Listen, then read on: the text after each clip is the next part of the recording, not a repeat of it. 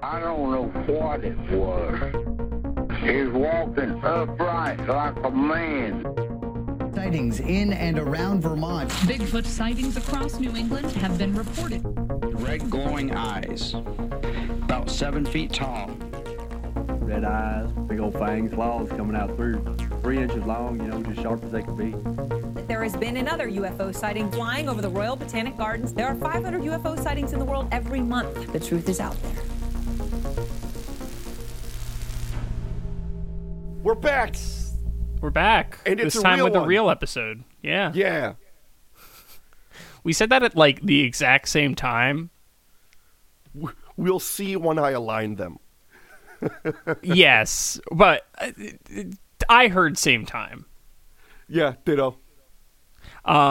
So what was I gonna say? I saw a laser tag game that's going in eventually at a place, and it's G.I. Joe laser tag. What the hell is G.I. Joe laser tag? It's just laser tag, but with G.I. Joe theming, and I thought that was hilarious considering the fact that, like, 80s G.I. Joe had lasers for everything instead of, like, gunshots and Laser bullets. tag is legit fun, by the way. There's a bowling alley near my house that has, like blacklight laser tag. So much fun. It's, as an adult, it's well, one, you find out how out of shape you are just playing laser tag, but it's so good. Yeah, laser tag's the great equalizer. Like a legit laser tag setup. Better than Wooden Wheels, by the way. I'll go that far. It was better than the Wooden Wheels laser tag. To be fair, so this is super hyper local, but Wooden Wheels laser tag is kind of like, it's so like pedestrian, It's right? You Like, remember those laser tag things you could get off the TV when you were a kid? They were like all gray, and you'd have that little chess piece you were. So this skate rink's laser tag was like if some guy took that shit real serious, but not like a business. I mean, so here's the thing: they've had the same laser tag system since like at least '94. Yeah. Right. Like I basically remember it since like the mid 90s, and like they haven't really changed it that much. No, but the place near my house, that bowling alley, they have a legit much better setup, and there's also like a tower defense aspect to it, where it's not just targeting the people. You have like a base you have to defend that other players can shoot. So there's a whole like defense, and it's not just pew pew at the people. Well, that reminds me of the episode of the bottle episode of It's Always Sunny in Philadelphia, when they play laser tag and Frank and Charlie and all them just stay still in one area guarding the flag. It's one of the newer seasons. And when I say it's one of the newer seasons, it might have been 5 years ago. I don't fucking know. Time is nothing. Fair. Ever since the episode where Charlie went to Ireland and met his real dad, that erased every other episode from my mind. That's my favorite episode. It's kind of one of the best. It's freaking amazing. I mean, the fact that they retconned, well, they didn't retcon it. They explained his literacy issues by being he just spoke Gaelic. Yes. It's freaking amazing. He only knows Gaelic. Uh-huh. Oh. And he's fine at that. It's just, English not so good. English not so good. Oh, Charlie is such a good character. He voices Luigi in the Super Mario Brothers movie, which I know because that's my daughter's favorite movie. So how many times have you seen it? In the last week, maybe like 8 times. Jesus. She loves it. She loves it, and it's bad to Erica will just be sitting on the couch, and she'll just be saying the lines as the characters on the TV are saying them.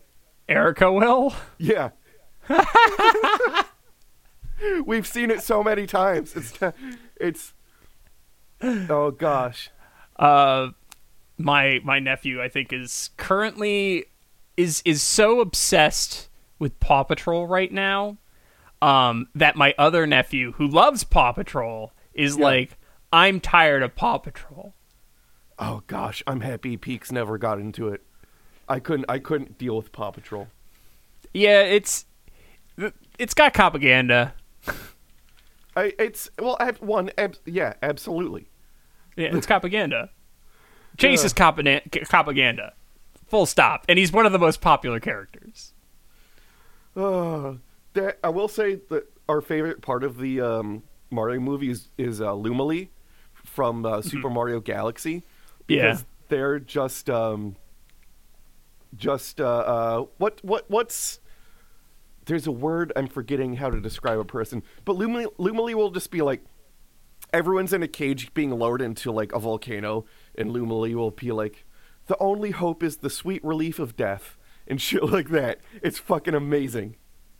It's like nihilism, basically. Yes, nihilist. Yeah, he's a nihilist. A super, like they'll say, time like hope is only an illusion. I kind of love the fact that a star is a nihilist. Yeah, it's fantastic. I actually haven't seen that. I've seen bits and pieces of it when I visit my parents' house and thus visit my niece and nephew. Yeah. But I haven't seen the whole movie, mainly because I've basically stopped paying for movies. I only pay for streaming services. Yeah, well, ditto. It's on Netflix, but that's the one. I don't have Netflix. Yeah. Yeah, a lot of people don't have Netflix anymore because Netflix fucked us. And it's way too expensive for me. It's like almost $17 now, I think. Yeah, and I'm not going to use it at $17 a month enough. I would have canceled it at this point because we mostly watch like Hulu and Crunchyroll now. But my daughter, I have a daughter. Yeah. I need the kid shit. Yeah. It's necessary. It's necessary. She keeps buying fucking Paramount Plus on me and I can't stop her because I can keep uninstalling fucking Paramount from Roku. But and I turned off the auto renew on it, but there's a fucking button for it on the remote. So even if I delete the fucking app, she can still just put Paramount Plus back on the fucking Roku. You should open up the remote and just desolder the contact points.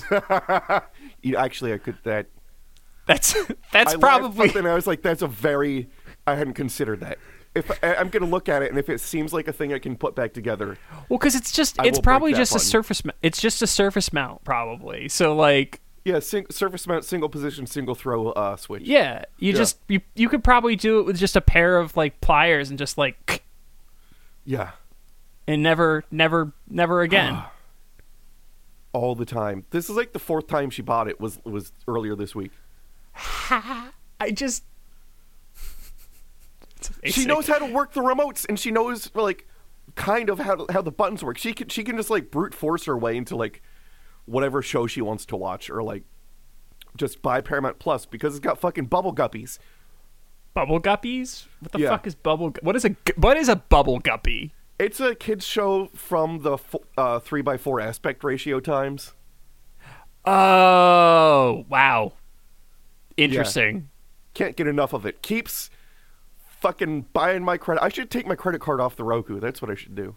Probably. That way it can't actually go through with the transaction. There are so many steps, Brandon, that you're skipping to like prevent this. Oh gosh. What was it? Just kind of on that note. Oh fuck.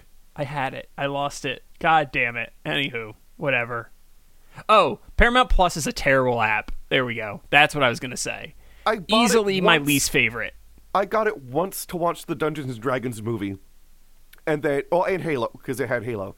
For Halo and Dungeons and Dragons, I got it for those, and now just my kid figured out how to keep. She just wants it. She just can't get enough. She's two. All she wants is Paramount Plus and Play-Doh, and that's it. That checks out. It tracks. Mm-hmm. And ketchup. She'll just run past the room and have a bottle of ketchup in her hand. Interesting. She'll just go, ketchup, and then she can... Apparently at 2, you can just do whatever the fuck you want now. Mm-hmm. Well, yeah, I mean, you're 2, right? Yeah. Like, there's two ages that you can do whenever the fuck you want. That's like under 5 and like over 80.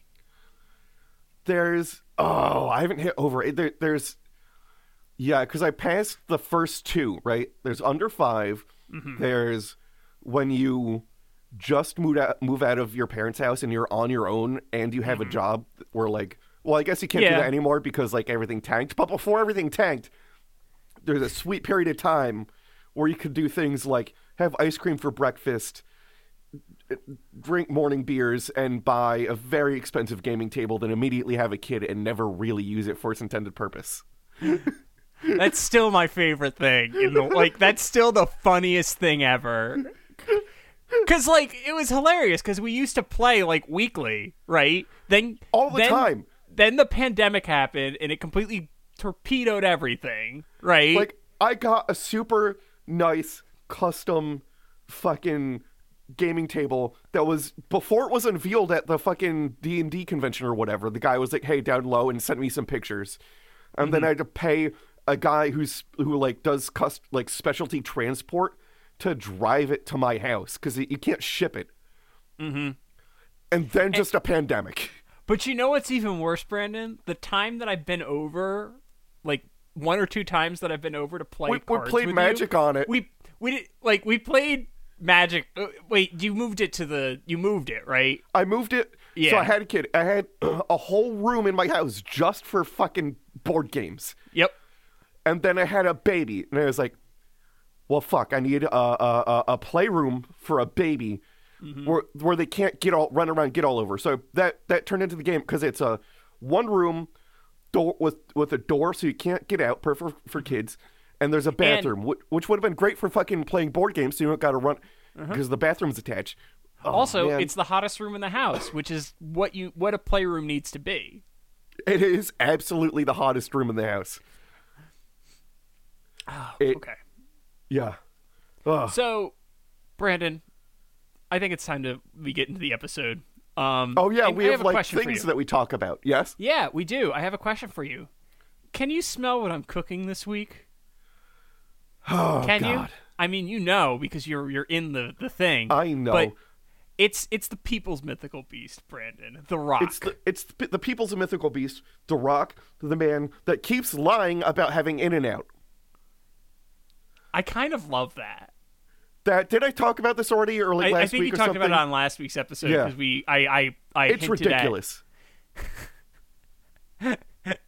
I kind of love that lore. Like, The Rock just can't tell the truth about In-N-Out.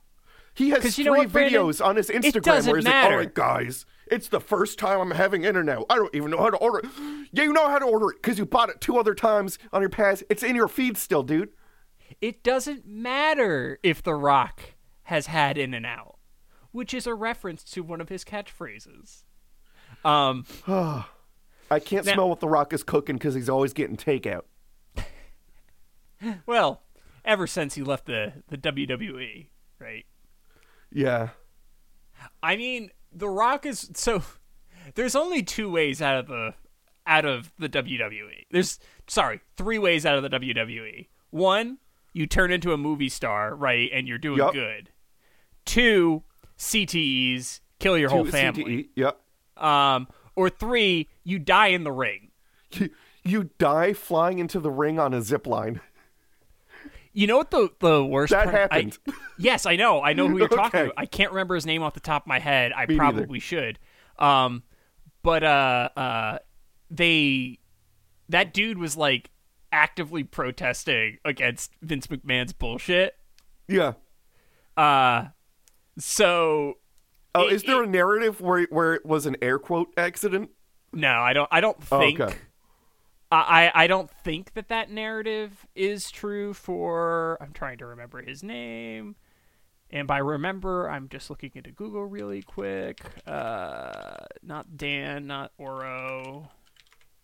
Who? It's like Hart. Fuck. Yes. Hart fell to his death in Kansas City, Missouri during the Over the Edge pay-per-view event. Yeah. He was like Hart was like actively against.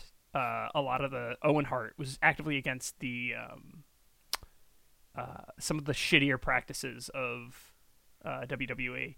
And then like also they fucked Andre the Giant too, right? They fucked everybody. I think there's still none of them are employees yet. I don't think. No, I don't think you're technically. They're all employee. just You're all contractors, so they're not contractors. qualified for like health insurance or whatever the fuck. Yeah. See, here's the thing: if The Rock, the mythical beast, was the employer, it'd probably be about the same because The Rock is kind of vicious, right? Yeah. And to be clear, it is not a cryptid, right? No one. I don't think I've seen anyone actually claim that The Rock is like a cryptid. But it's generally a mythical beast of Middle Eastern legend, right? Oh, okay, I was confused for a minute. I was like, did we switch to The Rock without the K? Okay. Mm-hmm. Gotcha. ROC. Yes. Well, it's spelt multiple ways, but whatever. Now, when you imagine The Rock today, you generally conjure images of a giant bird capable of lifting massive objects, right? What's like the thing that pops into your head when you think of The Rock, Brandon? The 3 legendary birds from Pokemon. Really? Yeah. Any in particular? No. Or just them in general? Just general legendary bird. See, the thing is, like, the legendary birds in Pokemon are way smaller than what The Rock is supposed to be. Like, are they? They just yeah, might be bigger in my look head. up their height. Like, they're much smaller than you'd expect. All right, let's see. But then How again, big is so's Zapdos? Charizard. Zapdos is only 5'3". Huh. Yes. I Moltres pictured is them way bigger. Moltres is 6'7". Lugia is the one who's fucking huge. I don't fucker's feel like 18 you can feet. be legendary if I'm tall enough to punch you in the face. Well, look up Charizard's height. Let's see. All right. Let's see. 5'7". Yep. I Charizard's a shouldn't small be able to bitch. choke it. I shouldn't be able. If you're in your 3rd evolution, I shouldn't be able to choke you to death.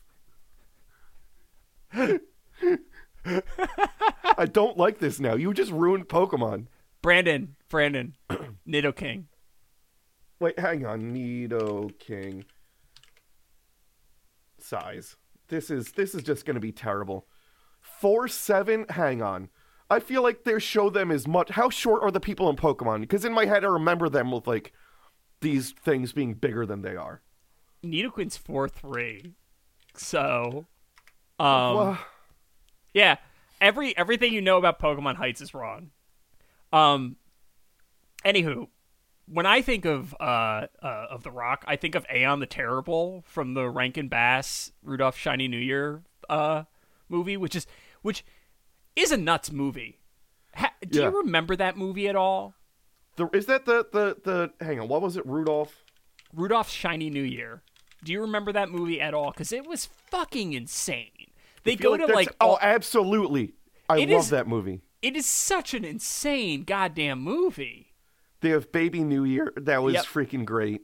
Yeah, and it's just like they go to all the different like holiday lands and like Yeah. such a Is that the one Rudolph- with the Land of Misfit Toys where like the one No, guy that's just the wants fir- to be a dentist? Oh, okay. That's the first Rudolph movie you're thinking of. But yeah. In general though, I don't think that there's like a very strong memory for The Rock in Western culture, to be totally honest. Like we don't really have that many touchstones culturally that link to The Rock, right? We don't have that many touchstones culturally. I mean, like, we don't have a lot of stuff What? for What like is- Western culture. What do you mean? Well, like, I don't know. There's not a lot of like legends unless you're talking about like Yes, there lumberjacks. are. Like what? Fucking Bigfoot, Mothman. Oh, that's Loveland not Frog. like I'm thinking like These are like an older like something that tracks back for a while. werewolves, vampires, Oh yeah, zombies. yeah. Brandon, we have like 149 episodes of that. yes, we have so many episodes about them. Regardless, so getting back to The Rock, like The Rock has an influence in like being big birds, but like big birds are common throughout folklore in general, like across the world. Yeah. And, like, you know, we talked about the Rock, we talked about the Rope-In, we talked about Thunderbird, blah, blah, blah, blah, blah, blah, blah, right? But for now, we're going to talk about the Rock. And the earliest Western account that I can find of the Rock is in the Travels of Marco Polo the Venetian. Is the that memoir. different from Marco Polo? Marco Polo? No, it's Marco Polo. Okay. Yeah, he's a Venetian. Marco Polo is a Venetian merchant, for those of you who aren't aware. He traveled the spice road between 1271 and 1295, and there's some debate over whether or not Marco Polo actually did the thing, but there is enough circumstantial evidence to indicate that he probably did that, right? Like, he has a lot of details that he mentions that are not mentioned in other Westerner accounts that kind of point to it being like, all right, he probably did these things, right? The memoir itself was published in 1300 and co-written by Ruscello di Pisa and Marco Polo, right? He went on adventures through China, Southeast Asia, and parts of Africa. The collection of stories is divided into 4 books, and book 3 is the one that's relevant to today's episode. One second. Pillaging for all those spices just to not use them. That's... What? What do you mean pillaging? That's what I'm saying. Like, Europe, like, they traveled for all these spices and shit, and they have the blandest food. Oh, yeah. Well, I mean... Use them. You have shiploads of them. To be fair, it's Venice, so it's not like... Yeah. It's not England, right? No, they could be worse. Italian food is not that bland, in general. They got sausages, spicy sausages in Italian food. I'm not big on Italian. I'm not either, but that doesn't mean that it's not, like, flavorful. So Marco Polo's account of the island of Madagascar talks about the story of the Rock a little bit. So the people of the island report a certain season of the year, an extraordinary kind of bird, which they call a ruck, makes its appearance in the southern region. In form, it is said to resemble the eagle, but is incomparably greater in size, being so large and strong as to seize an elephant with its talons and lift it into the air, from whence it lets it fall to the ground, in order that, when the dead, it may prey upon the carcass. So, already, that's fucking nuts. Yeah, that's way larger than I had pictured in my head. And what a wild day for that elephant, too. Yeah, that's a way to die. I did do the monster math on that. Did you? I did. I did some estimating for that, and it's impressive, to say the least. So persons who have seen the bird assert that when the wings are spread, the measure is 16 paces in extent from point to point, and the feathers are 8 paces in length and thick in proportion. Okay. Messer Marco Polo. So here it's Mr. Marco Polo, right? Messer. Yeah. This is the other author talking about Marco Polo's adventures. So it's kind of like a dictated thing almost, right? I think it's just like kind of the way it was written. A pace, by the way, if it was the same then as a pace is now, that's 10 feet minus 5. So it's 10, 10, 10, 10, 10, and then 1 is 5. Because there's a way to pace when you're surveying. Yeah. I have the estimate of it for 60 paces. It's about 40 feet. Anywho, so Messer Marco Polo, conceiving that these creatures might be griffins, which is so weird. Like, that's such a weird jump, right? Like, oh, it's totally griffins, right? This thing is just griffins. Don't worry about it. Don't worry, it's a griffin. No, guys. It's a hippogriff. Chill. Oh, God. Fucking... Anywho, such are represented in paintings, half birds and half lions, particularly question those who reported having seen them as to this point, but they maintain that the shape was altogether that of birds, or, as it might be said, of the eagle. The Grand Khan, having heard of the extraordinary relation, sent messengers to the island on the pretext of demanding a release of one of his servants who had been detained there, but in reality, to examine the circumstances of the country and the truth of the wonderful things told of it. When they returned to the presence of His Majesty, they brought with them, as I have heard, a feather of the ruck, positively affirmed to have measured 90 spans, and the quill part to have been 2 palms in circumference.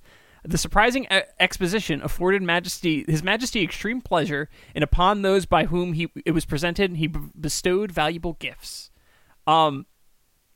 So in this account, Brandon, the rock, rendered as Rook, is endemic, and that's RUKH, is endemic to the island of Madagascar and resembles an eagle with a wingspan of 16 paces. As I said before, that's roughly 12 meters or 40 feet. The feathers of the bird are likewise prodigious, clocking in at around 68 feet in length with a 6-inch quill. Because it's 2 palms, and a palm is about 3 inches, right? So it's 6 inches in circumference. It's fucking huge. Yeah. Right? Returning to the previous large avians covered by this podcast. What? I was just picturing a rock flying over a car and taking a shit, but because of its size, it just shatters the windshield. Well, no, it would just cover the windshield. Like, the car would be crushed. Done. Your car is done. Done. That car never recovers. And heaven forbid you have a fucking cloth roof. You're fucked. So comparing the rock to some of our older, like our old large avians that we've covered for this podcast, it's kind of clocking in at a similar size for some of the tellings, right? One incarnation of the Tombstone Thunderbird had about a 36-foot span. The rope-in was around 23 feet. And, of course, there's still, like, the crazy version of the Tombstone Thunderbird, which was 160 feet, which is just fucking nuts. Yeah. So the rock also demonstrates a common behavior for creatures in the story, in, like, the rock story, in which they lift its prey and drop it from great heights to kill it. And now, raptors in general, they tend to be disembowelers, right? Or kill with crushing force. Got them big old talons. Yeah, that's more of their thing. And when they use gravity as a tool, they generally use it to deal with shells, right? When they can't get at the food, the meaty bits. Yeah. Right? In particular, the golden eagle, which is actually, I think the golden eagle is endemic to the areas that the rock is supposed to be from. Has been observed performing this behavior to open tortoise shells to get at all them meaty bits. That being said, Brandon, the upward thrust of the rock is fucking insane, right? Well, it would have to be. So the strongest eagle's lift is at least at a minimum, the rock has 100-fold increase in upward thrust from the fucking, like, the strongest eagle you can find, right? Yeah. To lift an adult elephant, Brandon, and, like, this is like the smallest of adult elephants, it would need so much thrust as to max a UH-60A Blackhawk. Yeah. Yeah, when you said that, I was like, man, you have to be a fucking helicopter to lift up a... And not a small helicopter either. Like, no. You need a Blackhawk, right? Yeah. Which is not a fucking around helicopter. That is a fucking serious heavy-duty thing, right? Yeah. You practically need a sky crane to deal with You need a CH-53K, like a fucking King Stallion. Yeah. You need something with some serious thrust. Right? Like, I think there was a story about some people taking, like flying some elephants through helicopters, and they needed multiple helicopters to do it. Right? It's a fucking lot, right? And that's like the smallest elephant, right? For the UH-60A Blackhawk, it has a useful load about 5,710 pounds based on the source I had. And, like... Yeah. That's just on the edge of, like, a adult female elephant, for African elephant, right? So, fucking nuts. Let's see. Aha! I was right. King Stallion can do can carry a 27,000 pound load, so that could do it.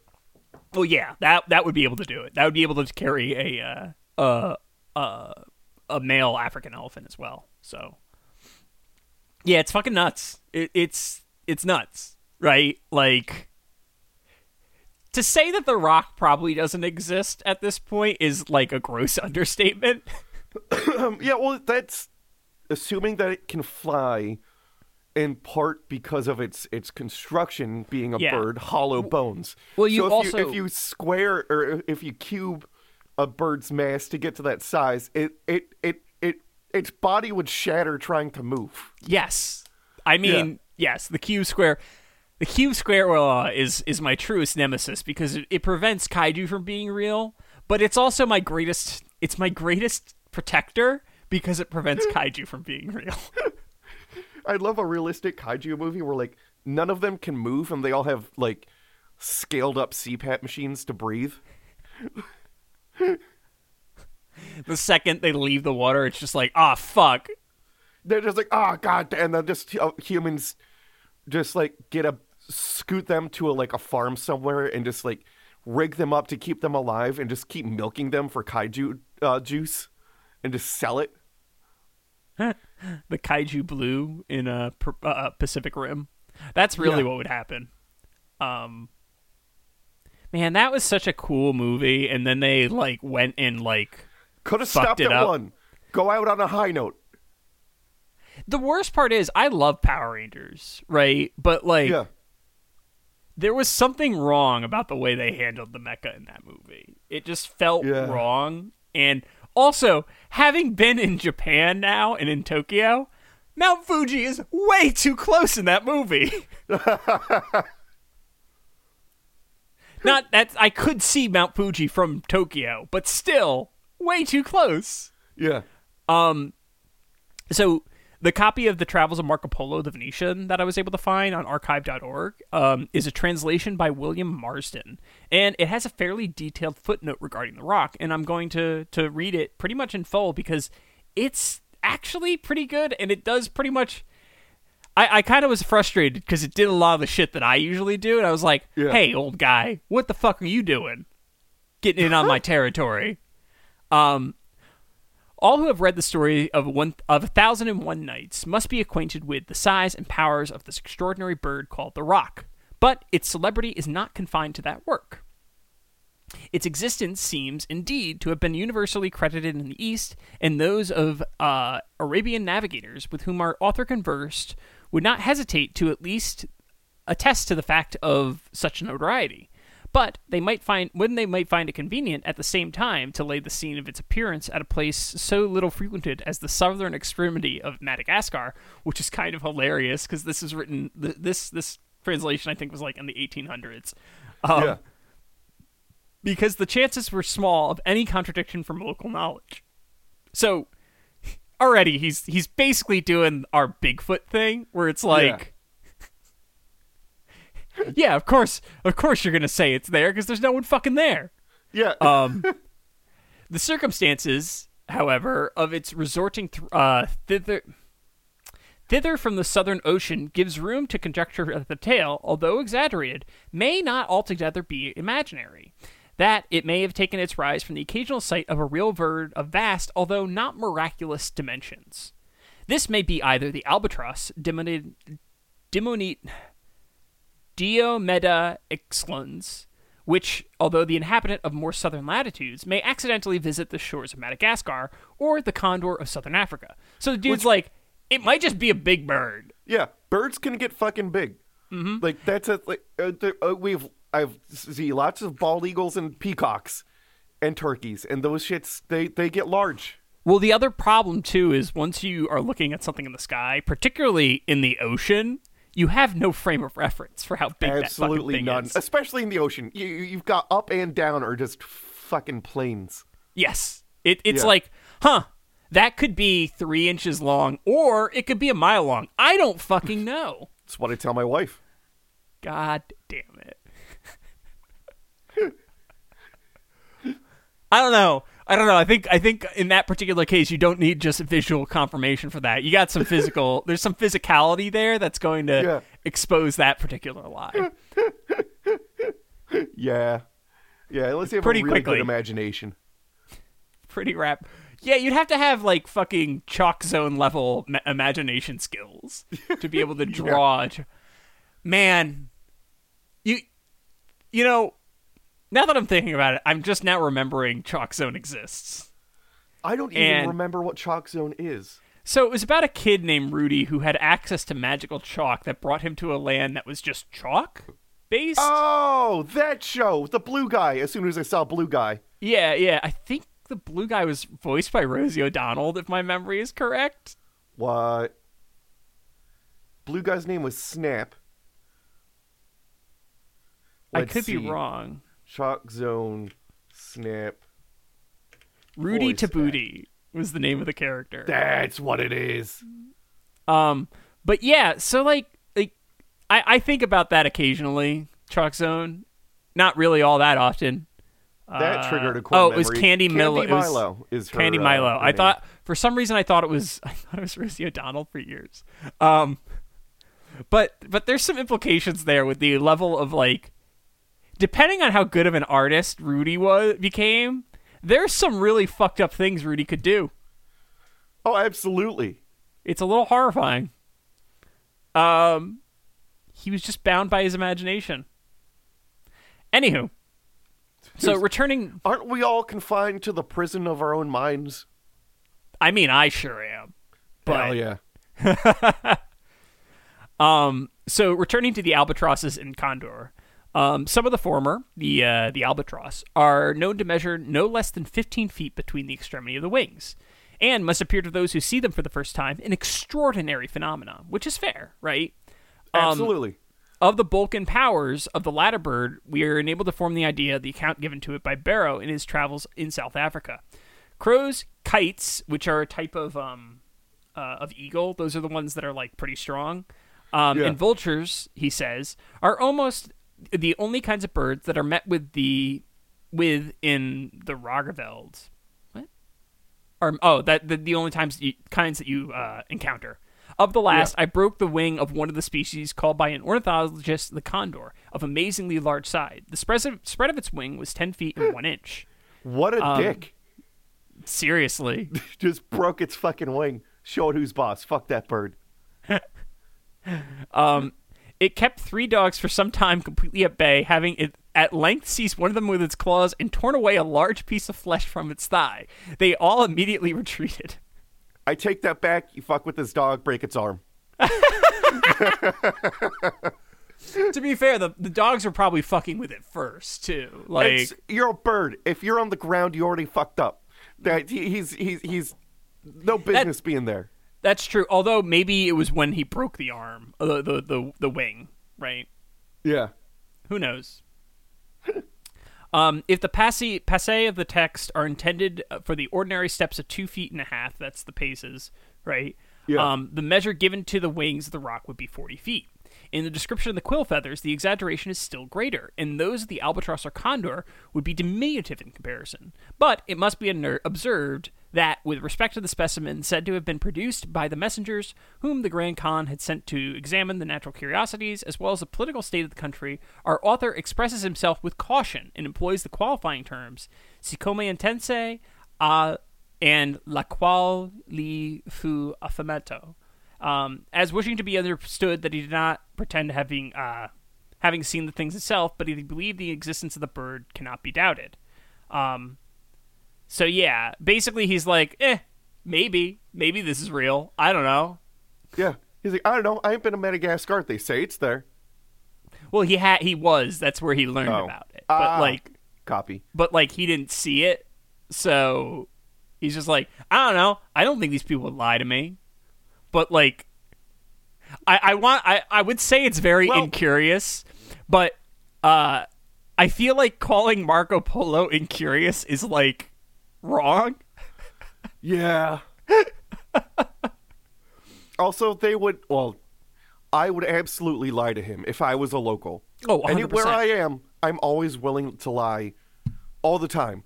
I do it all the time. It's a great source of joy to me. As we've been accounted for on this podcast, lying to non-local people is a pastime in rural areas. It's a pastime in rural areas. It's lying to everyone I know is a pastime. I had so many people, so many people convinced that I just didn't know what lasagna was for a week. It was great.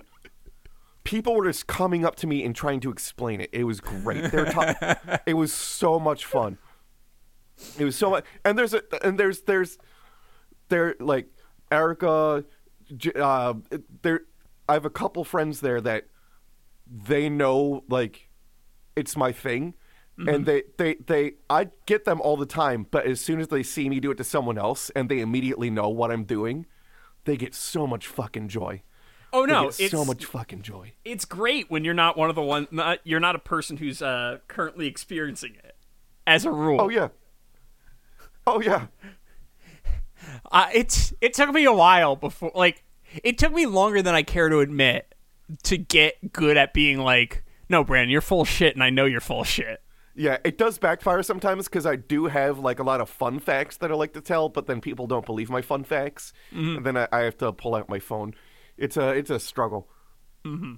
Well, it's worth you it. have two wolves inside of you, and one of them wants to lie constantly, and the other one wants to tell people cool facts about, I don't know, fucking Worcester sauce.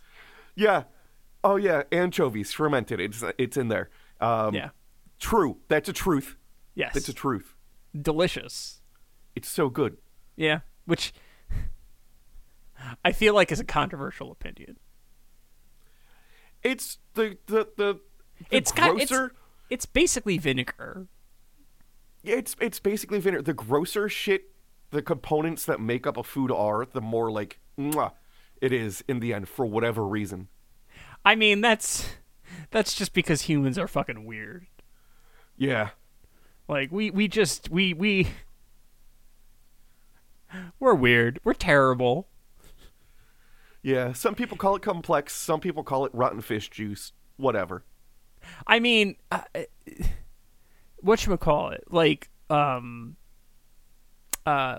beer is kind of just rotten barley and right? Like soy sauce, real soy sauce, not what you get from like Hannaford or whatever, but like the real shit. Yeah, that's just rotten rice. Yeah. Right? Rice? I forget all the components. That no, go into that's it. sake. There's Sake is a rotten number rice. of things. Yeah, that's sake. There's a number of ingredients that I just watched a whole bunch of stuff on YouTube on it, and it's all left in my brain already. Mm-hmm. I have a toddler. Well, yeah. I mean, also it doesn't help that your brain has been poisoned by well over a decade of social media. Yeah. Mm-hmm. Everyone's fucked. Anywho. So, Brandon, this is now bringing us to the most famous account of The Rock.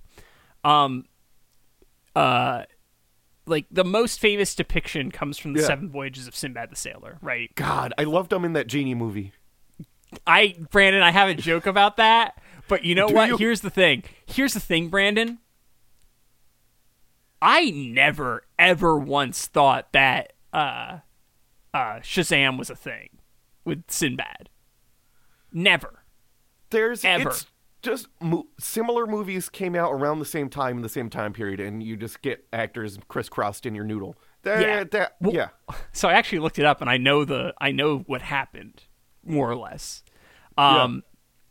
So also turns out Sinbad's real name, David Adkins. I'm betrayed. No. Sinbad's not his real name. The comedian Sinbad. His real name is David Adkins. Come on. Oh, come on, Adkins. Uh-huh. Yep. Really?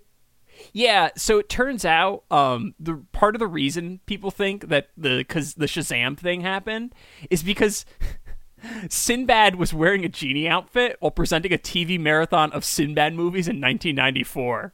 Oh. So people like got it twisted, but like I'll be real, I've never once no thought shit, he's in that Good Burger Shazam- 2. Is he? Good Burger Yeah. 2 existing is a weird choice. Yeah. I loved him. Like if he was in a movie, he was in Jingle All the Way. That shit was great. Meteor Man, Coneheads. There's a lot of good stuff. in Jingle All the Way, that's the one with the Turbo Man. That's Arnold Schwarzenegger, Yeah, Arnold trying to Schwarzenegger get was the lead with Turbo Man. Yeah, if my memory is correct, Sinbad was like the villain character.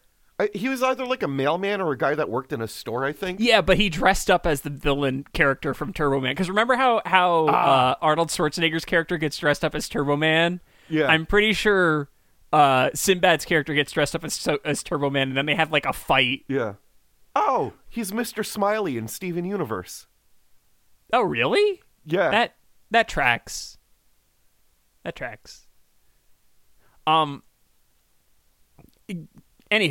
getting off the work of David Adkins. The Seven Voyages of Sinbad is a story cycle within the Thousand Arabian Nights story cycle.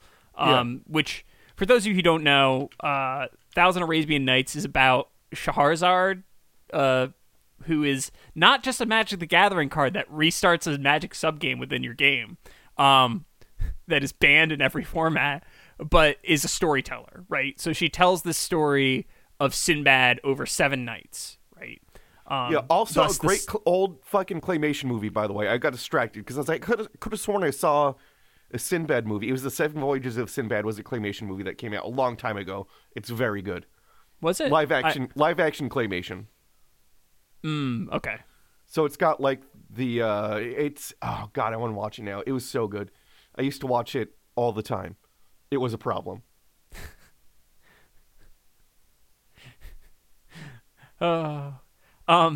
So in this story cycle, it details the fictional adventures of Sinbad the merchant / sailor.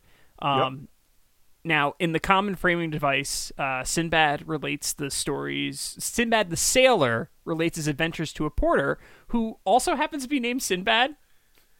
Oh, God. Right? And in this story cycle, it's 7 voyagers in which Sinbad is simultaneously the luckiest and least lucky motherfucker to have ever existed. And Brandon, you're going to see. I'm going to go through the whole thing, like kind of a general overview with a few, like, when we get to The Rock, we'll delve into what it actually says. But it's a fucking insane story. But, like, there are 2 voyages that are particularly relevant to us. That's 2 and 5. But like I said, I'm going to give you a brief summary because I'm going to guess that most people who are listening to this don't know the actual story of Sinbad the Sailor. Now, also, there is a really good ride at Tokyo, at Disney Sea in Tokyo for Sinbad. Yeah. It was my favorite ride in the entire park. And it was like a dark ride where they just sing a song in Japanese. Didn't understand a word of what was happening, but it had such cool animatronics. And the song was catchy.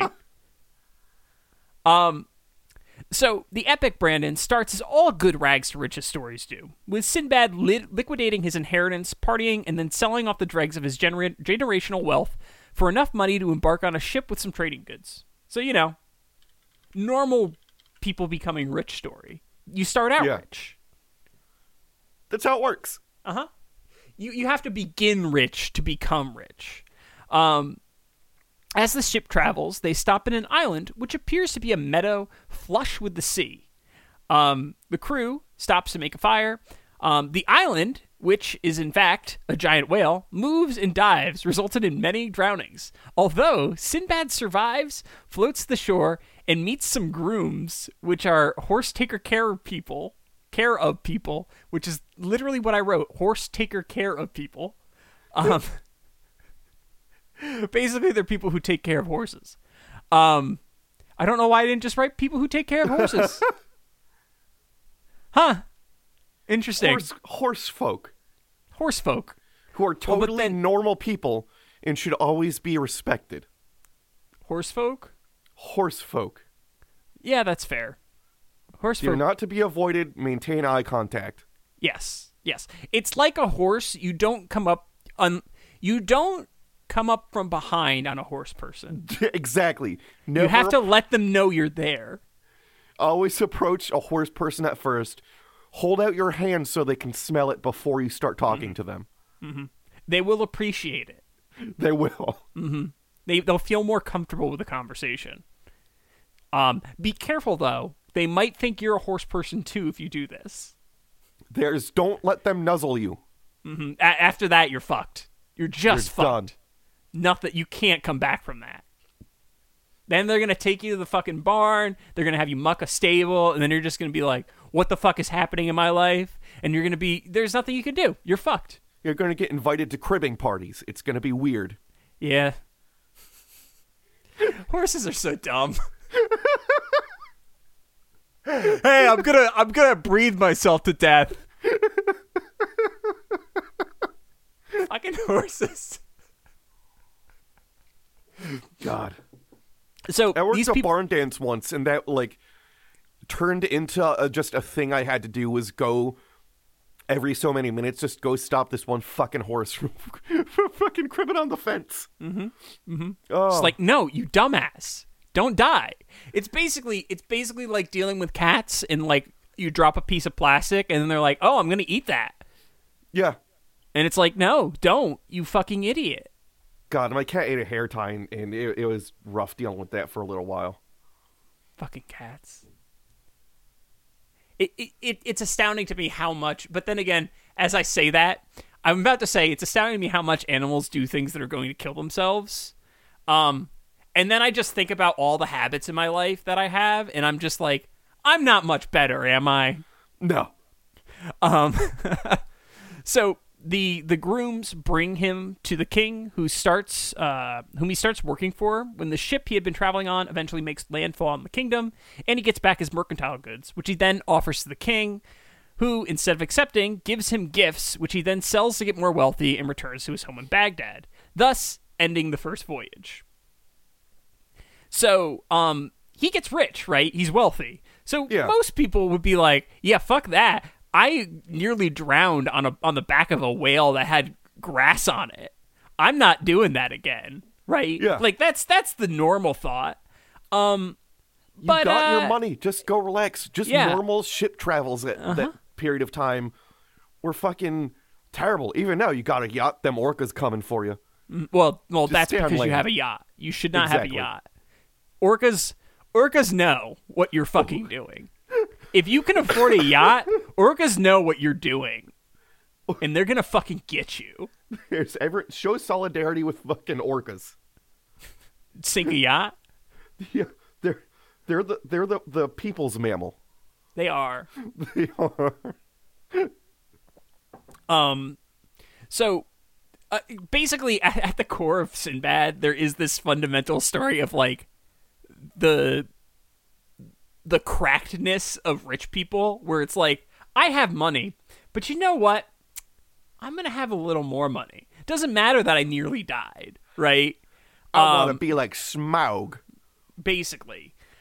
This time, Brandon, on his voyage, his ship leaves when he falls asleep by a river during landfall. And at this point, good. The Rock enters the story. At last, I resigned myself to the will of God, and not knowing what to do, I climbed to the top of a great tree, from which I looked out at all sides to see if there was anything that could give me hope. When I looked towards the sea, I could see nothing but sky and water. But, looking towards the land, I saw something white, and, coming down from the tree, I took up what provisions I had left and walked towards it, the distance being so great that I could not distinguish what it was. When I came nearer, I thought it to be a white bowl of prodigious height and bigness, and, when I came up to it and touched it, I found it to be very smooth. I went round to see if it was open on any side, but saw it was not, and there was no climbing up to the top of it. It was so smooth. It was at least 50 paces round, so it's fucking huge, right? Yeah. And this is bigger than the Rock, as we understand it, anyways, because it's 50 paces around the egg of a rock, right? So that's fucking massive. Yeah.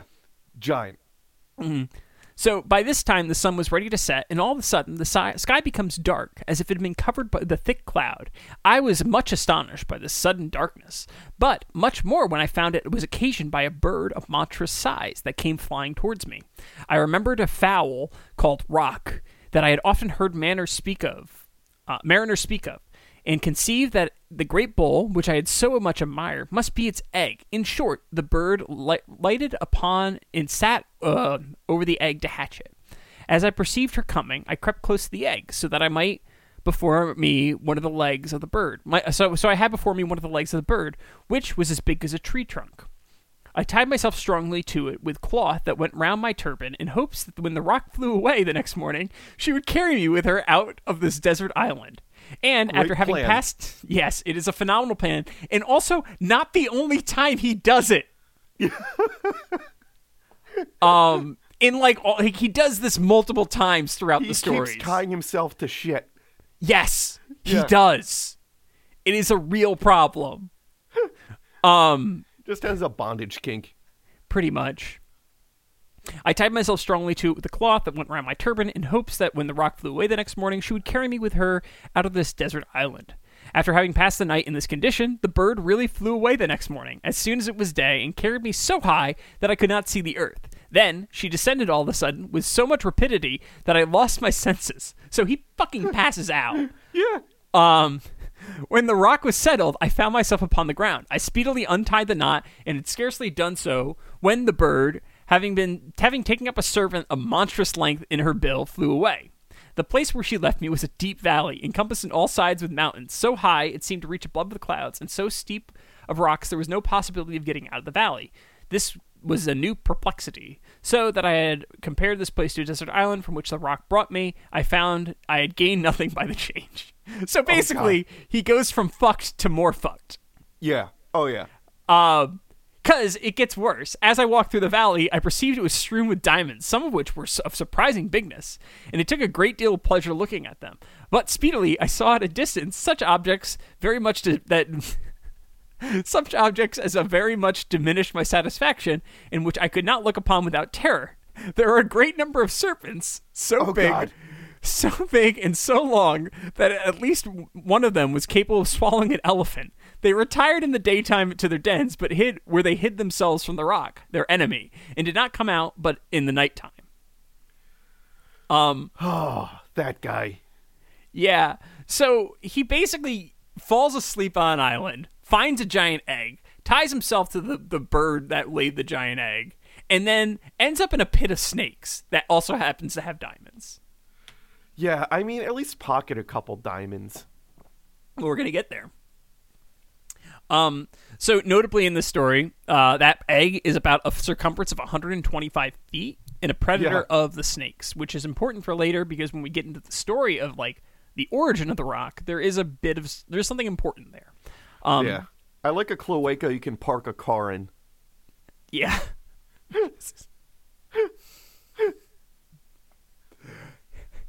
A modest home. Yeah. So this is the new episode of Tiny Homes. This person has a rock as a tiny home. So how do you get into it? Well, you just open this cloaca here, and you just step over here in the uterus, and well, actually, I don't think they have uterus. Just a rope ladder hanging down between its legs. Yeah, pretty much. Beyond that, the description largely aligns with those suggested in Travels of Marco Polo, other than the fact that it's like absolutely prodigious. This voyage concludes with Sinbad rescuing himself from the valley by tying himself to a piece of meat that the eagle carries out of the valley. That an eagle carries out of the valley. I'm not even sure if it's a rock. I don't think it's a rock. So Just some big ass eagle picks up a human out of a valley, and when he leaves, he of course grabs some diamonds on the way out. Which then, results in fantastic wealth. And because he's not fucking done, he goes on a third voyage. And this time, it's basically just the Middle Eastern retelling of Odysseus and Polyphemus. Although in this particular story, the Cyclops is more elephantine in nature. Sinbad, of course, escapes, meets up with the captain from the previous story who had abandoned him, and gets back his cargo, which he then, of course, sells and becomes, once again, fantastically wealthy. Because, this is a story about a man becoming rich, being stupid, and then becoming rich again.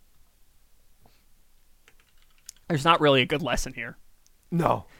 The only lesson here is the fact that rich people are pathological. And love tying themselves to shit. They do. So, and voyage number 4 is probably one of the most insane ones. So, Sinbad in this voyage, they get stranded again. And this time, they survive cannibals. He needs to get a new navigator. That full stop. Like the fourth time you shipwreck, get a different guy. Yeah. So in this story, other members of his voyage are drugged and fattened up and then eaten by cannibals, but he doesn't eat the drugs. So he's able to escape them, right? And then he's rescued by people from a kingdom with a practice of burying their still living spouse with their deceased partner. So if your wife dies, you get buried with that wife alive. I mean, I get it. Now, also, Brandon, Sinbad learns of this practice after he becomes bigamously married at the behest of the king, because he's still married back in Baghdad with children at this point in the series of stories. Listen, everyone needs a good secret second family. It's great. So his wife dies, and he's buried alive in a cave where he survives by stealing bread and water from new victims of the practice, because for whatever reason, they bury living spouses with a week's worth of food and water. Well, that's convenient. Yeah. They bury them in like a cave thing, too. Yeah. This time, he robs the graves of people buried in this way and finds a way out of the cave. Wait. Does this also mean, or potentially mean, that he's just also stealing food from the still living partners of he's in one thing I think I saw he beat people to death and took the food. Good. I think it depends on the telling. But he gets let out of the cave by this weird, like, the one version of it I saw had it like depicted as like a weird tiny plesiosaur type thing, that like leads him out of the cave. Of and course. like he meets up with another ship, and once again, by selling the jewelry of the dead, becomes wealthy. So really, I think the point of the story at this point in the story, you should just know Sinbad's a shithead. He's kind of a dick. Yeah, completely. Kind of a dick. Kinda. So in the fifth voyage, Sinbad decides he wants to run the show, and this time he commissions a ship to be built so he can once again embark. Unfortunately, he comes across a second roc's egg in his travels, and his passengers, in this case, are dumb as fuck, as, is predicted. We sailed with the first wind, and after a long voyage, the first place we touched at was a desert island, where we found an egg of a rock equal in size to that I formerly mentioned. There was a young rock in it, just ready to be hatched, and the bill began to appear. The merchants, whom I had taken on board my ship, and who landed with me, broke the egg with hatchets and made a hole in it, from which they pulled out the young rock piece by piece and roasted it. I had earnestly persuaded them not to meddle with the egg, but they would not listen to me. It's probably delicious. Probably. Or maybe terrible. I don't know. It's either really, like, great or awful. I mean, people like balut. I mean, that's like cooked balut, basically. Fair enough. I'm assuming balut is like raw chicken baby. It's chicken baby in a hard-boiled egg. Gotcha. Yeah. Good. I hate it. I hate anything that involves bones. I've told Christina this on many times. I would be vegetarian if I didn't like the taste of meat so much, because anytime that I'm reminded I'm eating an animal, I suddenly can't like deal with it. Yeah. No, I'm the same way. Like, it just makes me very sad. I love meat, but then I become super sad. Scarcely they had made an end to their feast, because, of course, when there appeared in the air, at considerable distance from us, 2 great clouds. The captain, whom I hired to manage my ship, knowing by experience what it meant, cried that it was the cock and hen rock that had belonged to the young one, and pressed to us to re-embark with all speed to prevent the misfortune which he saw would otherwise befall us. We made haste to do so, and set sail with all possible diligence. In the meantime, the 2 rocks appeared with a frightful noise, which they redoubled when they saw the egg broken and their young one gone. But having a mind to avenge themselves, they flew back towards the place from whence they came and disappeared for some time, while we made all the sail we could to prevent that which unhappily befell us. They returned, and we observed that each of them carried between their talons stones, or rather rocks of a monstrous size. So the rocks were carrying rocks. When they came directly over my ship, they hovered, and one of them let fall a stone. But by the dexterity of the steersman, who turned the ship with a rudder, it missed us, falling by the side of the ship into the sea, divided the water so that we could almost see the bottom. That's how fucking heavy this goddamn rock was. The other rock, to our misfortune, threw the stone so exactly upon the middle of the ship that it split it into 1,000 pieces. The mariners and passengers were all killed by the stone or sunk. I myself had the last fate, but as I came up again, I fortunately caught hold of a piece of the wreck, and swimming, sometimes with one hand and sometimes the other, but always holding fast to my board. The wind and tide favoring me, I came upon an island where the beach was very steep. I overcame that difficulty, however, and got ashore. So I love the fact that he specifies that he was sunk and not killed. Yeah. It's like, I wonder if I could have intuited that, but whatever. It's like, just so you know, I didn't die. Yeah. Just to let you know, I'm still alive. I'm not a zombie or a ghost. So once again in this story, the prodigious size of the rock and its strength are on display. When Sinbad gets onto the island, he sees an old man. And now, Brandon, when you see an old man, what do you think to do? I don't. Because, I can almost guarantee you don't do what Sinbad does. I just think about kicking him, really. Okay, that probably would have that probably would have been good for you. Because when Sinbad sees the old man, he's like, you're struggling. I'm going to give you a piggyback ride. Oh, that's what my second thing was going to be. Definitely. Yes. I just love giving piggyback rides to the elderly. They love it. Yeah. So as he puts the elderly man on his shoulders, the old man instantly clamps down on him with his legs and uses Sinbad as a vehicle. And to escape this fantastic iteration of what people believe to be an orangutan. What? Because I think orangutan means old man of the jungle, right? Oh, something like that. Old man of the forest. Yeah. So yeah, people assume that this might be a telling of the orangutan. The way that he escapes from it is he gets it shit-faced, right? By fermenting some fruit. And then as soon as the orangutan or the old man releases him from his grip, he beats the shit out of it with a rock and smashes its head in. And then he gets rich selling coconuts. Oh, good. Yeah. The 6th and 7th voyages are basically linked in some tellings. He gets shipwrecked, ends up in a wealthy country after escaping an isolated shore by riding a raft through a cave, which he tied himself to. Yes, he did. For several days.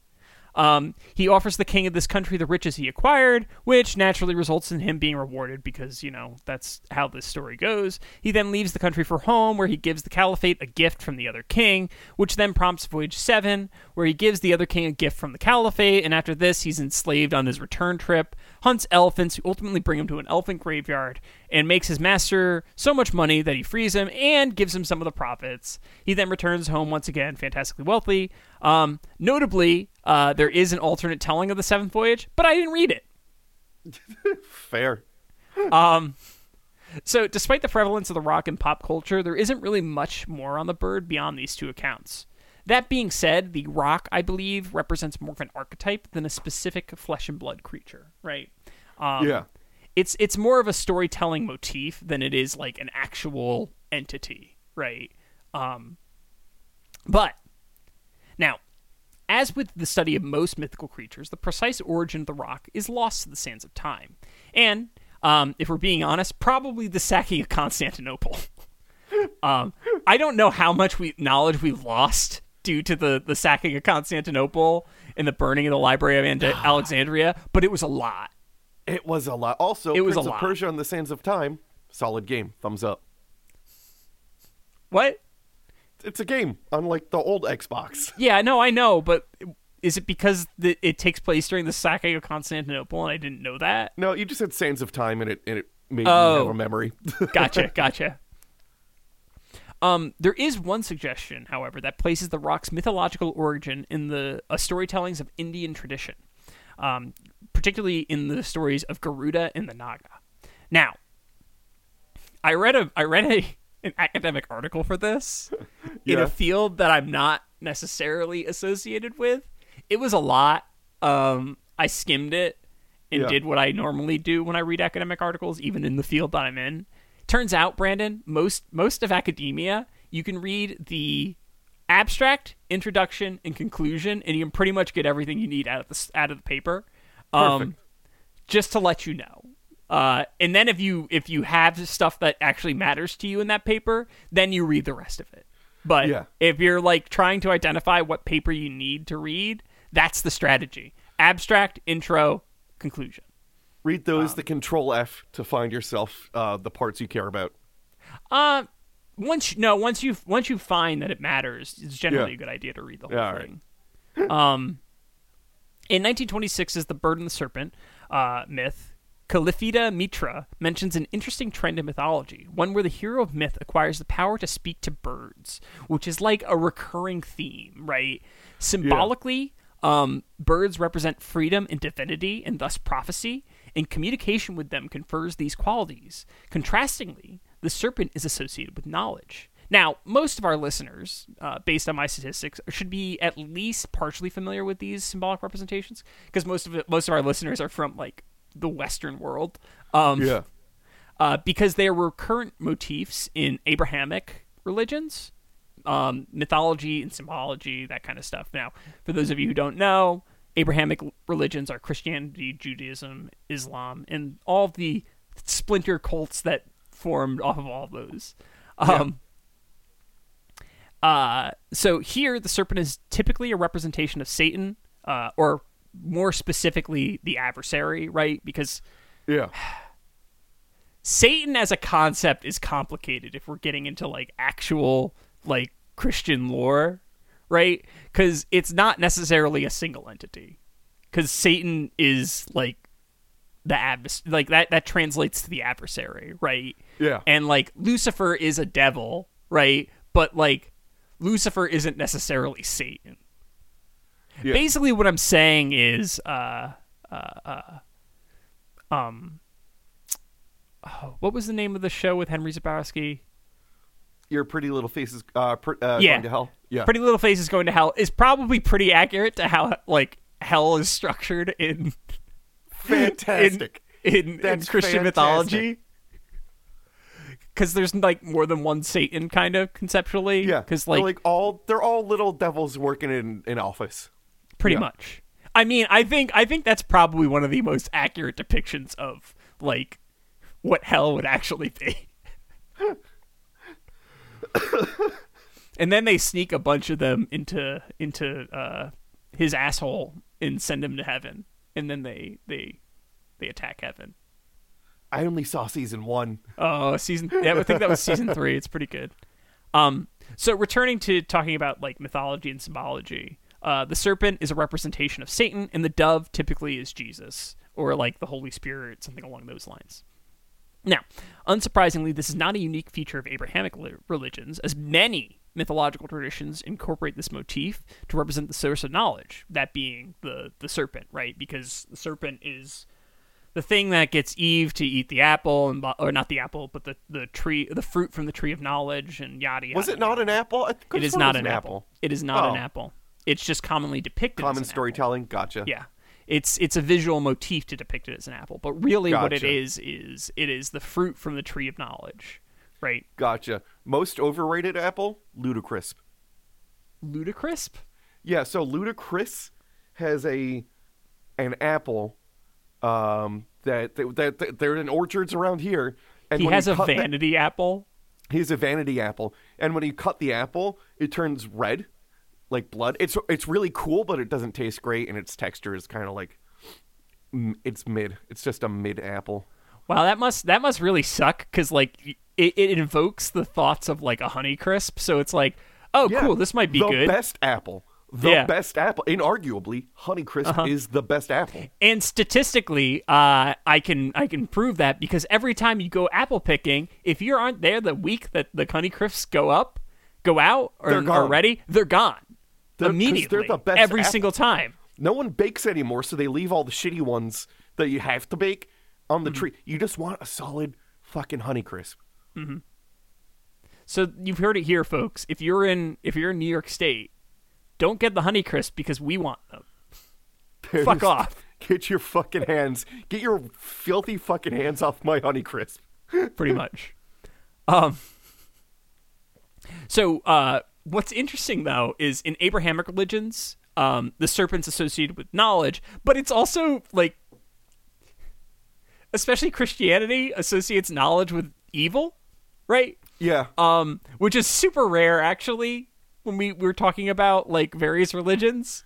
Yeah. Knowledge is not typically associated with evil. It's just a very weird like Christian thing. Yeah. Well, Lucifer is a light bringer, again, like light and knowledge and all that shit. Yeah, you know, there's a lot to unpack.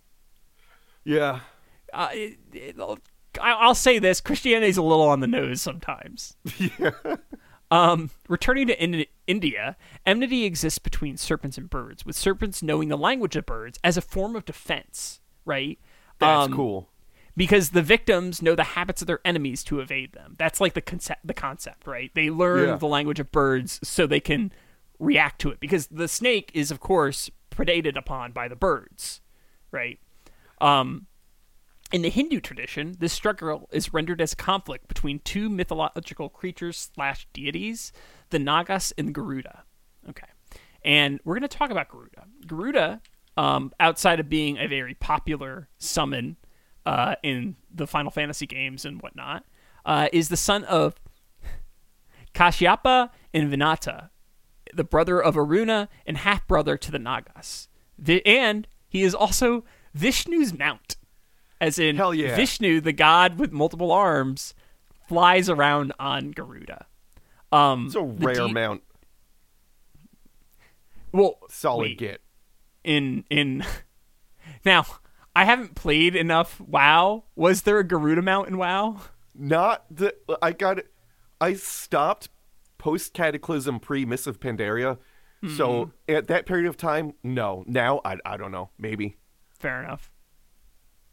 You were really deep into it. I had to stop. It became an issue. I stopped because I was like, it was a problem. Yeah. So the deity Garuda is rendered as both humanoid with bird features, namely a beak and bird feet, which we've got a picture of right there, and it is probably the most horrifying single thing I've ever seen. It implies that birds have nipples. Yes, it does. And there is another variant of it as a giant Brahmini kite. I don't know if it's kite or kite. The redback sea eagle, right? So I like that because that reminds me of oh gosh, what's that anime with Reptalia? Shield Hero. It reminds me of that one. Yeah, Philo. What's her face from Shield Hero? Philo. Yeah, Philo. Yeah. Yeah. That's a great series, but it's also kind of terrible. So listen. I'll say season 1 and 3 are the strongest. Season 2 lost me a little bit. Listen, Brandon. Raphtalia is a child. She's like 11.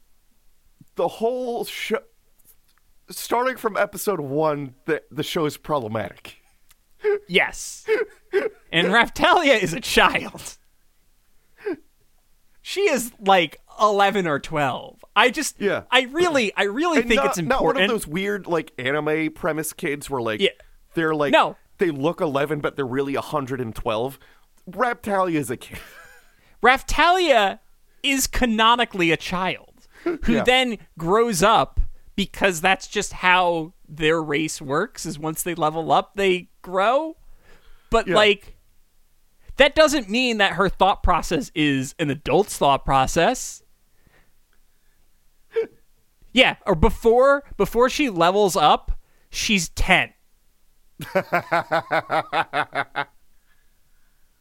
And I loved that series, but I cannot get past the fact that Raphtalia is a 10-year-old who looks 20. Okay? Really fucked up. The opposite of most anime characters. Yes. Well, actually, there's also one. There's a similar thing that's in Bokutatsu Tenshi Dokuro-chan, which is Bludgeon to Death Angel of Dokuro-chan, which is Dokuru's sister looks like 25, but she's like 9. Oh, God. Yeah. The other thing about that series that's problematic is it starts with an accusation of SA. Oh, more than SA. Yeah, that's how it starts. Episode 1. Yeah. So like, and there's also like racism embedded in that because like they hate the shield hero because it's the hero of the beast folk, and there's a lot. Okay, that series is a lot. I love a lot of isekai, but there is a very serious problem in isekai where slavery is just like, okay. It's part of it. It's very strange, Brandon. It's very strange. Yeah.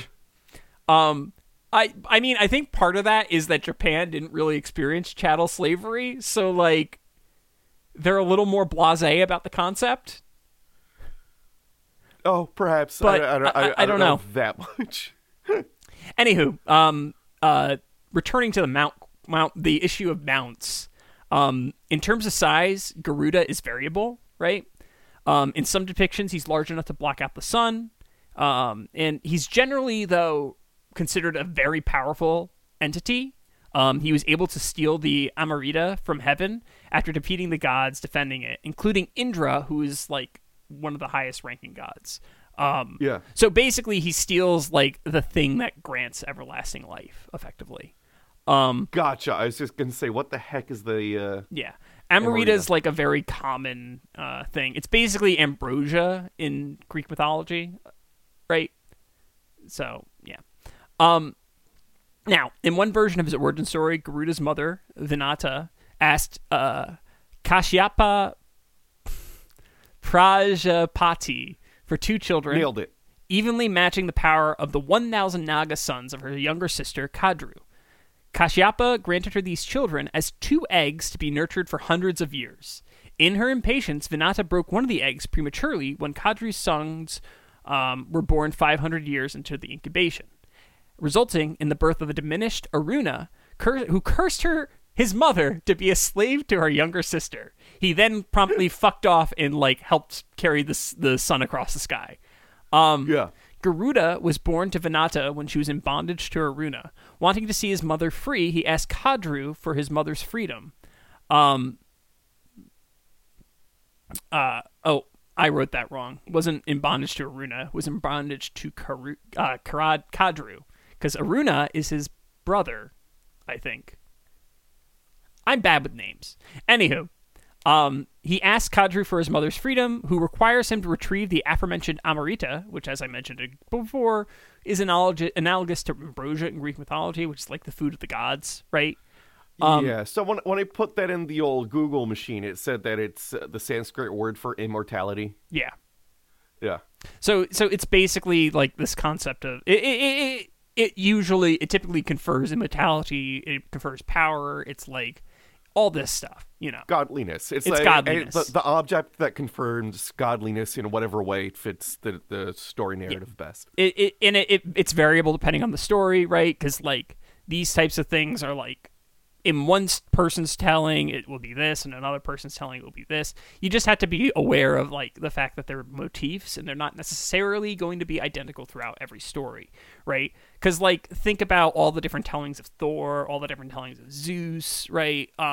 They're not necessarily congruent storytelling, right? And they're not necessarily in the same like continuity, but they do have these similar motifs. There's a lot to mythology. Mythology is very complicated. And we're not going to get into all the complications of mythology. I'm just telling you the broad strokes here. Now, regardless, Garuda exhibits great strength to steal the Amarita, and he secures not only his mother's freedom, but his position as Vishnu's personal mount. Notably, this origin paints Garuda as the enemy of snakes, visible in the above painting, where Garuda is carrying a snake in its talons while being a professional fourth wheel to Vishnu. Yep. Which is kind of great. Now, the Naga, the half-snake, half-creatures, human creatures, played a part in the enslavement of his mother, so he's naturally not a fan of them, right? Yeah. Culturally, Garuda is of great importance in Asia, and it's represented on many countries' seals and national emblems, right? Although the Naga, best mouse. I'll put it out there. Oh. The razor mouse. Got mine right here, baby. God damn it, Brandon. I've always been a Logitech boy myself. I need all the buttons. I have I need all the buttons. I only have 3. I've got, just where my thumb sits, I've got 12 buttons right here. Just for the thumb. God damn it. You know how I did it? When I played MMOs, I mapped each button to a different, hotkey, basically. So then I could do multiple key inputs. So then that way I was still using my left hand for most stuff, and I was just switching up with the hotkeys. Gotcha. See, I like having my my WASD fingers free. I don't like having to move my index finger to reload, or even if it's not an MMO. I like to have my left hand is pure WASD, and everything else I like to keep on the thumb. That way I don't have to lose that moment of time lifting my finger off the D. That's what she said. Oh my God, we've been watching a lot of 90 Day Fiancé, Brandon. I'm sorry. There are some of the most reprehensible human beings I've ever seen on the planet on that show.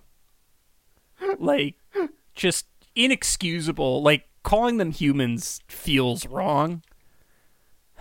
And there was one person who went to Greece and has a shirt that says "divorced" and looking for the D. Oh God. And I hate it.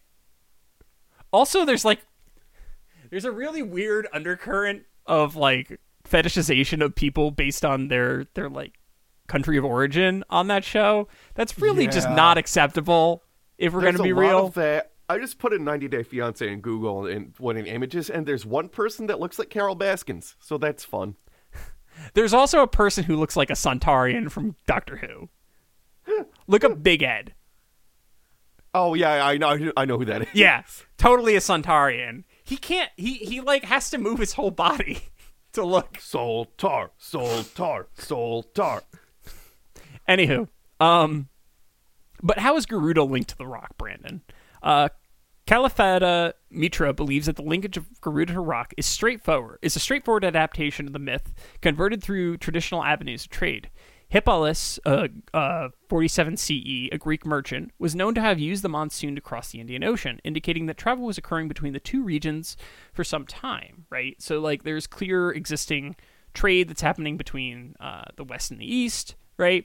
And moreover, some of the story elements of the Rock story align with the broad strokes of the Garuda's tale. In the second voyage of Sinbad, the Rock is shown to be the natural enemies of snakes in the Diamond Valley, as is evident as an evident analog to the Naga in Hindu legend.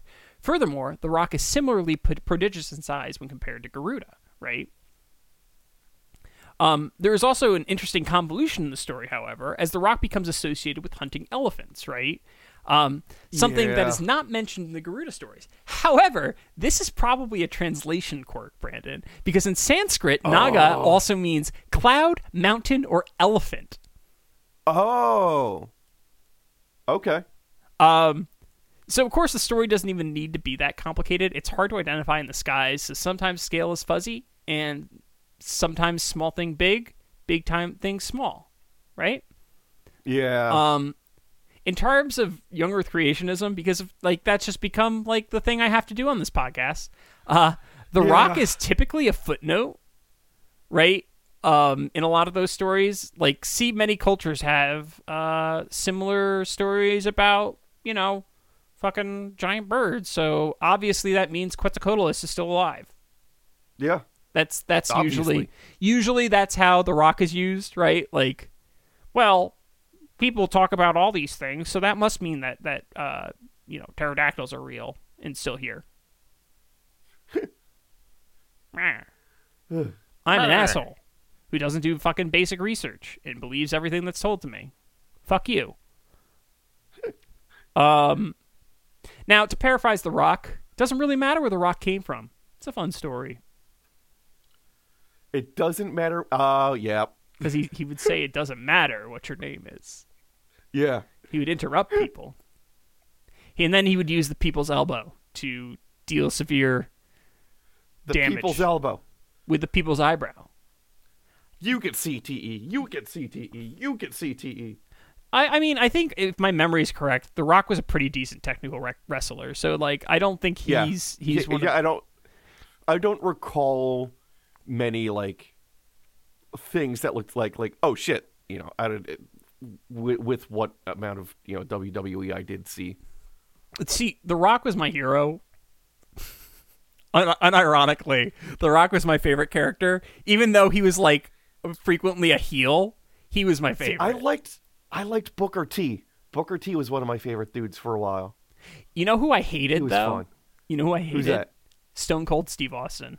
And that might be Ditto. fighting words, but Ditto. Never liked him. I never liked him. He was supposed to be like the hero, right? He was the face. Yeah. The Rock was much better. I liked The Rock much better. He was the people's champion. And I'll die on that hill. Okay. I will. Orcas are the people's champion. Well, they've taken the mantle up because The Rock retired, Brandon. So someone had to Now become he's the busy people's champion. Having In-N-Out for the first time every week. Exactly. And the Orcas know that's important work, so they're taking up the mantle of his title. That's right. So he can eat In-N-Out for the first time multiple times. It's important. Very important. So yeah, that's the episode. In case you can't tell, based on us talking about the WWE, I have a funny story about the WWE. So, I got really into wrestling, right, in elementary school. Everyone did. We had those action figures, or at least at my elementary school, like everyone had their WWE action figures, and you'd go out on the playground and like play with each other. And then if you didn't like how the other kid was playing, you'd pull out because the cardboard backing had like their stat ratings and whatever. So you're like, oh no, that one, because it's clearly his strength is higher than his strength.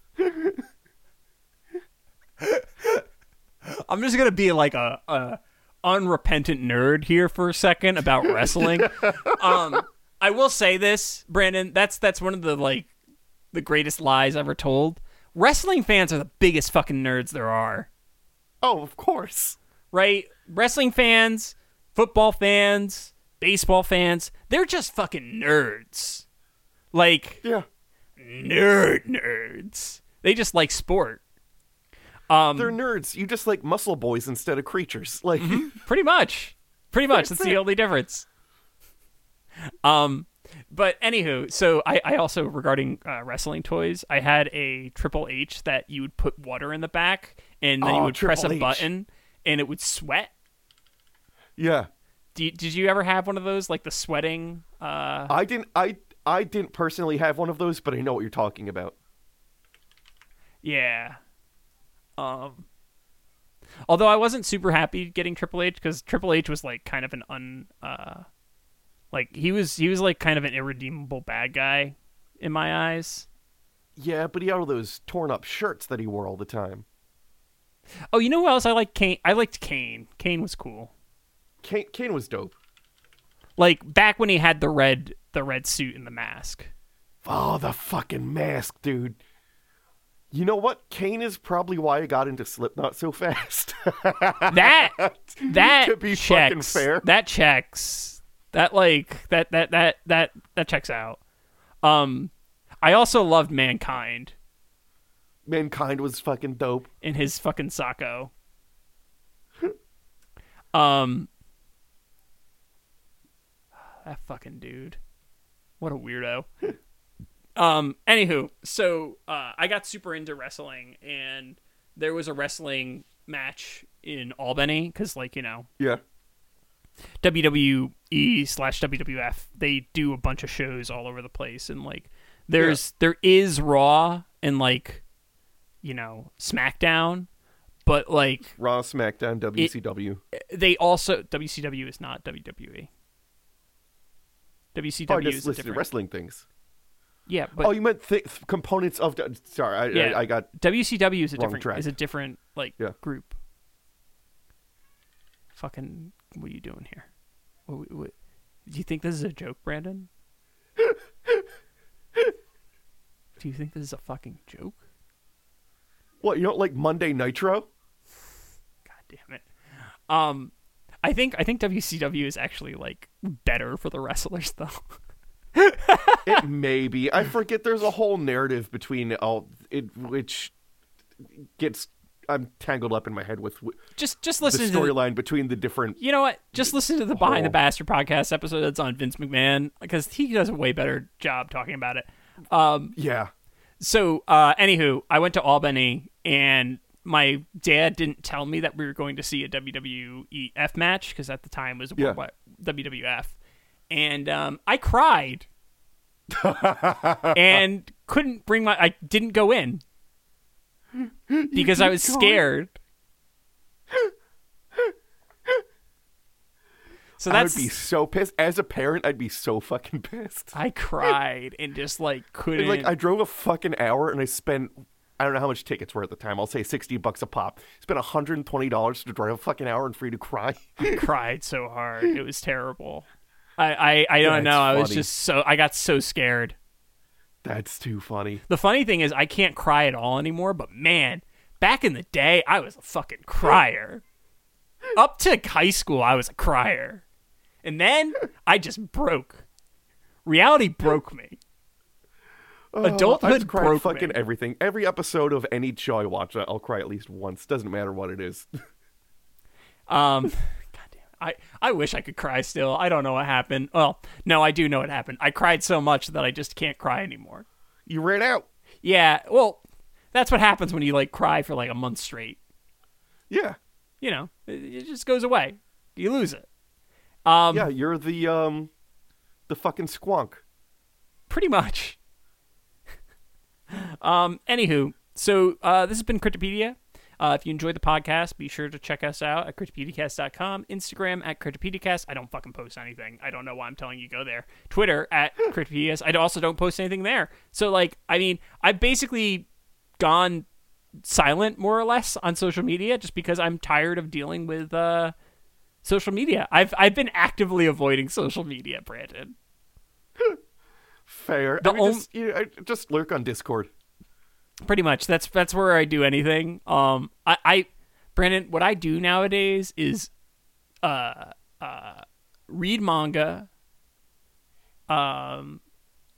play certain games, work on either papers or personal projects, and that's it. That's it. It's all you need.